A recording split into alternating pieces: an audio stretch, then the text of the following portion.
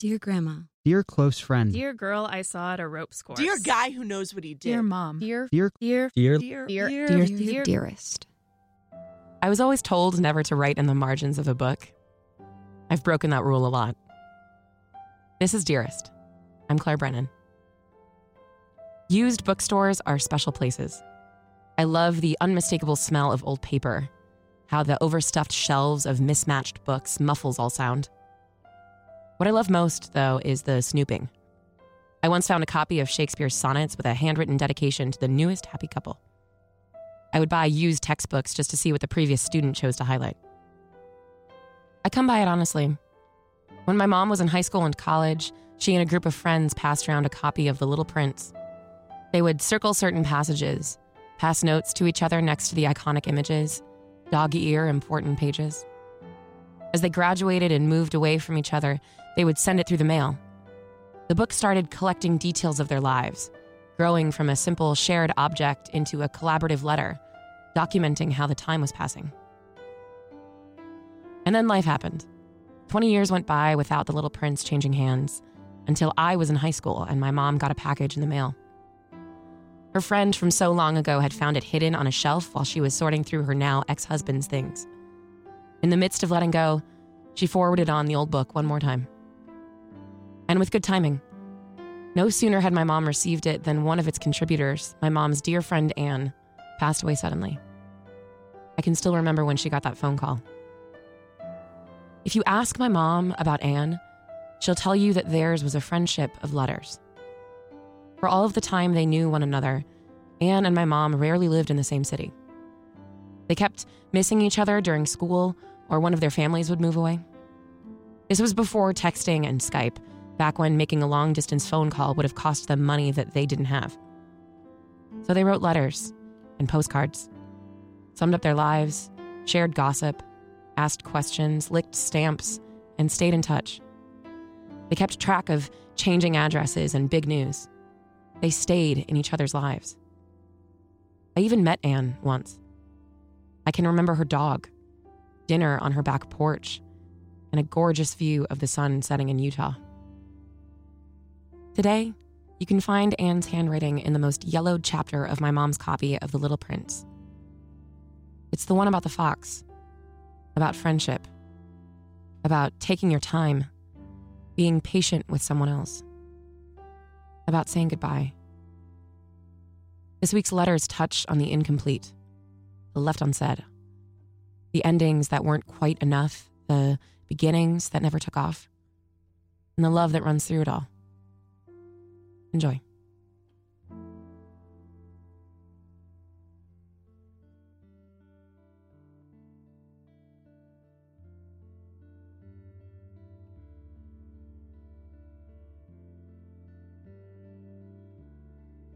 To the story I never finished.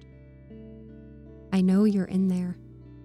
I feel your bits and pieces, the skeleton of you rubbing up against mine, slowly discovering your feathers and framework. But when I dig for you, you're dust and smoke, not fit to flow through a pin. There are people who want to hear you, to make you real, to speak you into the world and carve you into stone. Still, you evade me, as present and insubstantial as a river. Your holes and gaps make up more than the meat of you, and you have lofty ideals, but not enough stair steps to reach them. Come down to earth. Let yourself be lessened in the telling, but let yourself be told.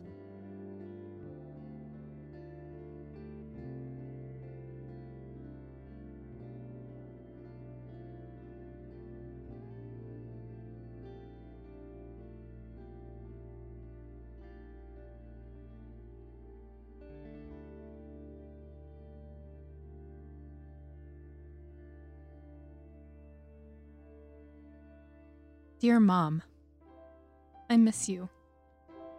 I miss you so much it feels like I'll never be over it. But I'm starting to. It's been 11 years now, and somehow I'm still making it through every day. I'm not the little girl you knew. I've grown up, but it feels wrong to have done that.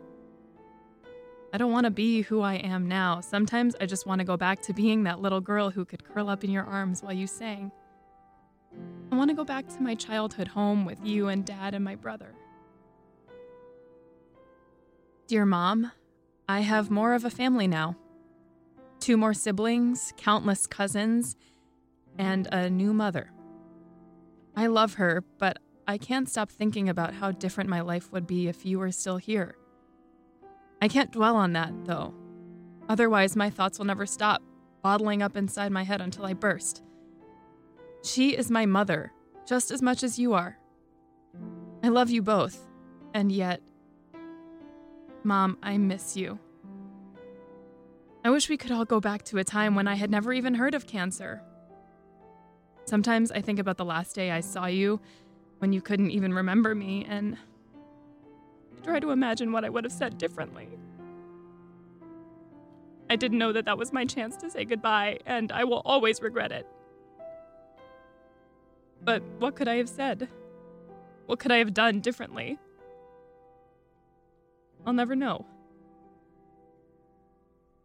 Mom, I wish I'd spent more time with you. That's a ridiculous thing to say because I was already around you so much, but I wish you hadn't traveled so often. Or maybe I wish that I'd just traveled with you. Mom, I'm queer.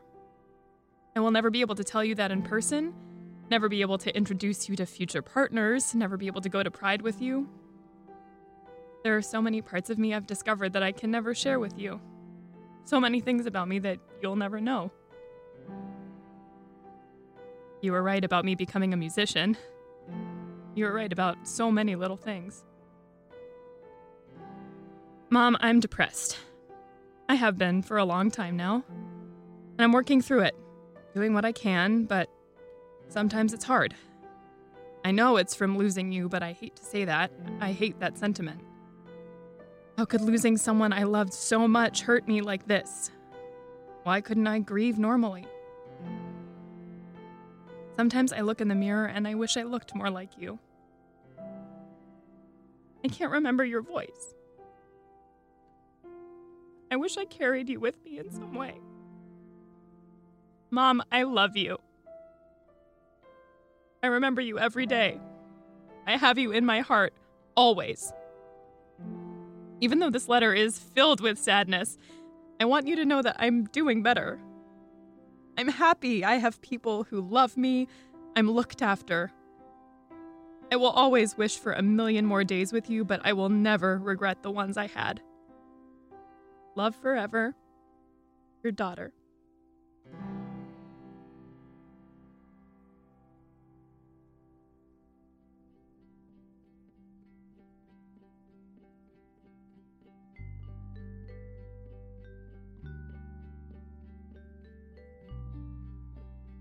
I still think of you.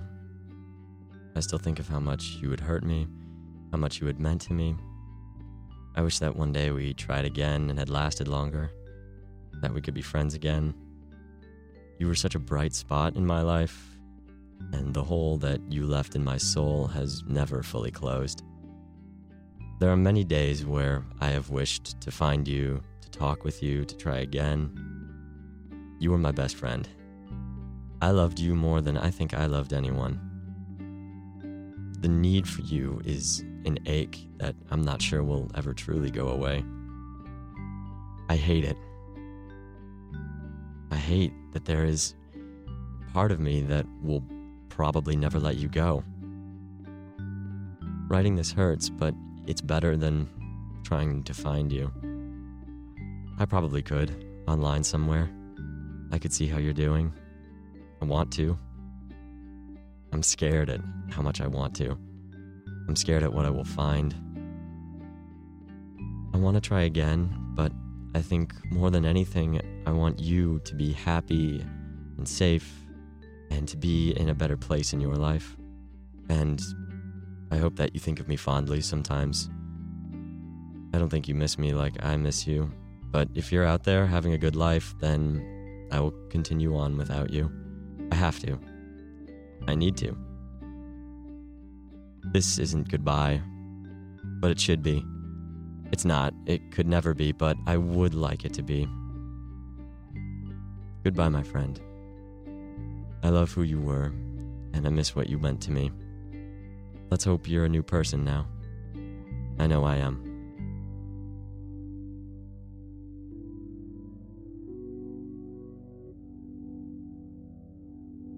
To my dearest, this is what you are for me. You are the girl in front of me, hair flattening out in a fuzzy halo when you lean back, exhausted, head on my desk. You're the wolf, lurking underneath your own skin with too bright, too eager, too wild eyes and a grin that promises more than I can handle. Your memories of sipping warm soda in summer. Your memories of fingers sticky with ice cream we slurp out of the bottom of waffle cones. Your cool intensity, looking and calculating and considering as if the world is a puzzle and I'm just another test for you to solve. Your sleep-warm mumbles of 5 more minutes against my back in the morning. Your little unbearably fond nuzzles into my shoulder, your messy, colorful streaks of paint on my cheeks after art class, your whispered exchanges under our breaths at Sunday Mass. Your sleepy grumbles when I drag you out of your seat in between lessons for sun or food. Your stubborn fingers that try to knit and purl strands of yarn into a scarf for me. Your fragile skin stretched over even more breakable bones, so easily hurt. You're stronger than you know, than anyone knows. You're brave and willful and headstrong, and you don't let anything get in your way. There's fire in your bones, all skin and muscle, and a determination that makes my heart swell. I'm so proud of you. Your lyrics in the morning and between lessons and hallways, taking over my lines when I run out of breath. You're the hugs I try to steal from you between joking protests. Your wide eyes at the chocolate display. Your inside jokes and laughter that I try to hold on to when I'm feeling particularly dark. Your cutting words and arguments that I wish would end before they even began. You're the twitches of irritation I feel when you skip meals or don't take care of yourself. You're the dismissive attitude towards my angry speeches, and it feels like hurt, like being ignored and undervalued. You're the fear I feel when I want to tell you. You're an emotion I can't name, painful, wrecking, derailing with a collateral kind of damage, but at the same time something I never want to let go. Your dreams of stolen kisses inside of hugs. Your held breaths every time you hold my hand. You're a sugar-sweet laugh that bubbles up my ribcage. You're a tightness around my chest, squeezing and almost choking, and it's painful, but I welcome the agony because it feels so right. You're infuriating and stubborn and easy to anger, and you hide your feelings too much. Keep them bottled in, and I'm always afraid that I won't be here to help patch up the cracks when you break and they come rushing out. You worry me and frustrate and anger and exasperate, but I love you. I love you. I love you. I love you. I love you. I love you. I love you. I love you. I love you. I don't think I ever said that to you in the way I always wanted to. But I love you. Sometimes. Sometimes you don't mind if I drape myself all over you or coax you into leaning more of your weight into mine. Hands brush. Heads rest on shoulders, whispers and words are muted and heady as a drug. It's no fiery embrace, it's no passionate night together. I haven't even thought of that, of wanting you like that. It's the comfort I crave. It's when your sharp edges are whittled down for once and you let me crawl into your embrace. It's nice, I think. But I never want those to last long because it's tender and soft and sweet and almost cruel. But I love it, and I live for it, and I soak up all I can and hold the warm memories in my chest, remind myself to remember it, your heat, the weight of your arms around me, the curve of your body against mine, to be satisfied, for it to be enough, because I don't know when I'll ever have this again. But if there was one thing I could take with me through it all, for every bruise in my head, on my heart, it'd be those moments. Sleepy mornings and lazy afternoons, perpetual sunset, a million ounces of light pouring out the stars. Why? Why do I love you? I have no idea, but I would be willing to burn for you, you know? Nebulous and incandescent for 10 billion years and then some. I love you so much. Is that not the strangest thing you've ever heard? From a girl who loves you.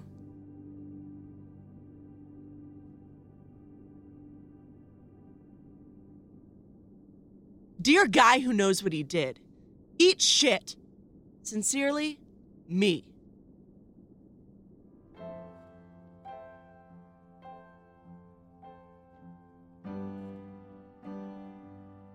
The voices you heard on today's episode were those of Kathleen Neiman, Tina Munoz Pandya, Elliot Cruz, Emma Boyden, and Emily Shimsky. Dearest relies totally on our listeners' letters, so send us yours. You can email us at dearestpodcast@gmail.com or submit at dearestpodcast.com, where you can also find out more about us, our live events, and sign up for our newsletter. You can find us on Instagram, Twitter, and Facebook at Dearest Podcast. This podcast is produced in Chicago, Illinois by me, Claire Brennan, and Sarah Hurd.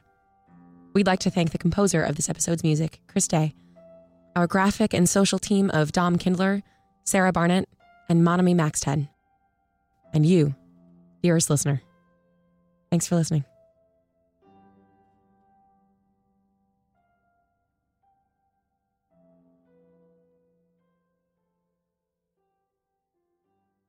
This has been a Dirty Volume production. Okay, I think we got it. I have no idea what's in there.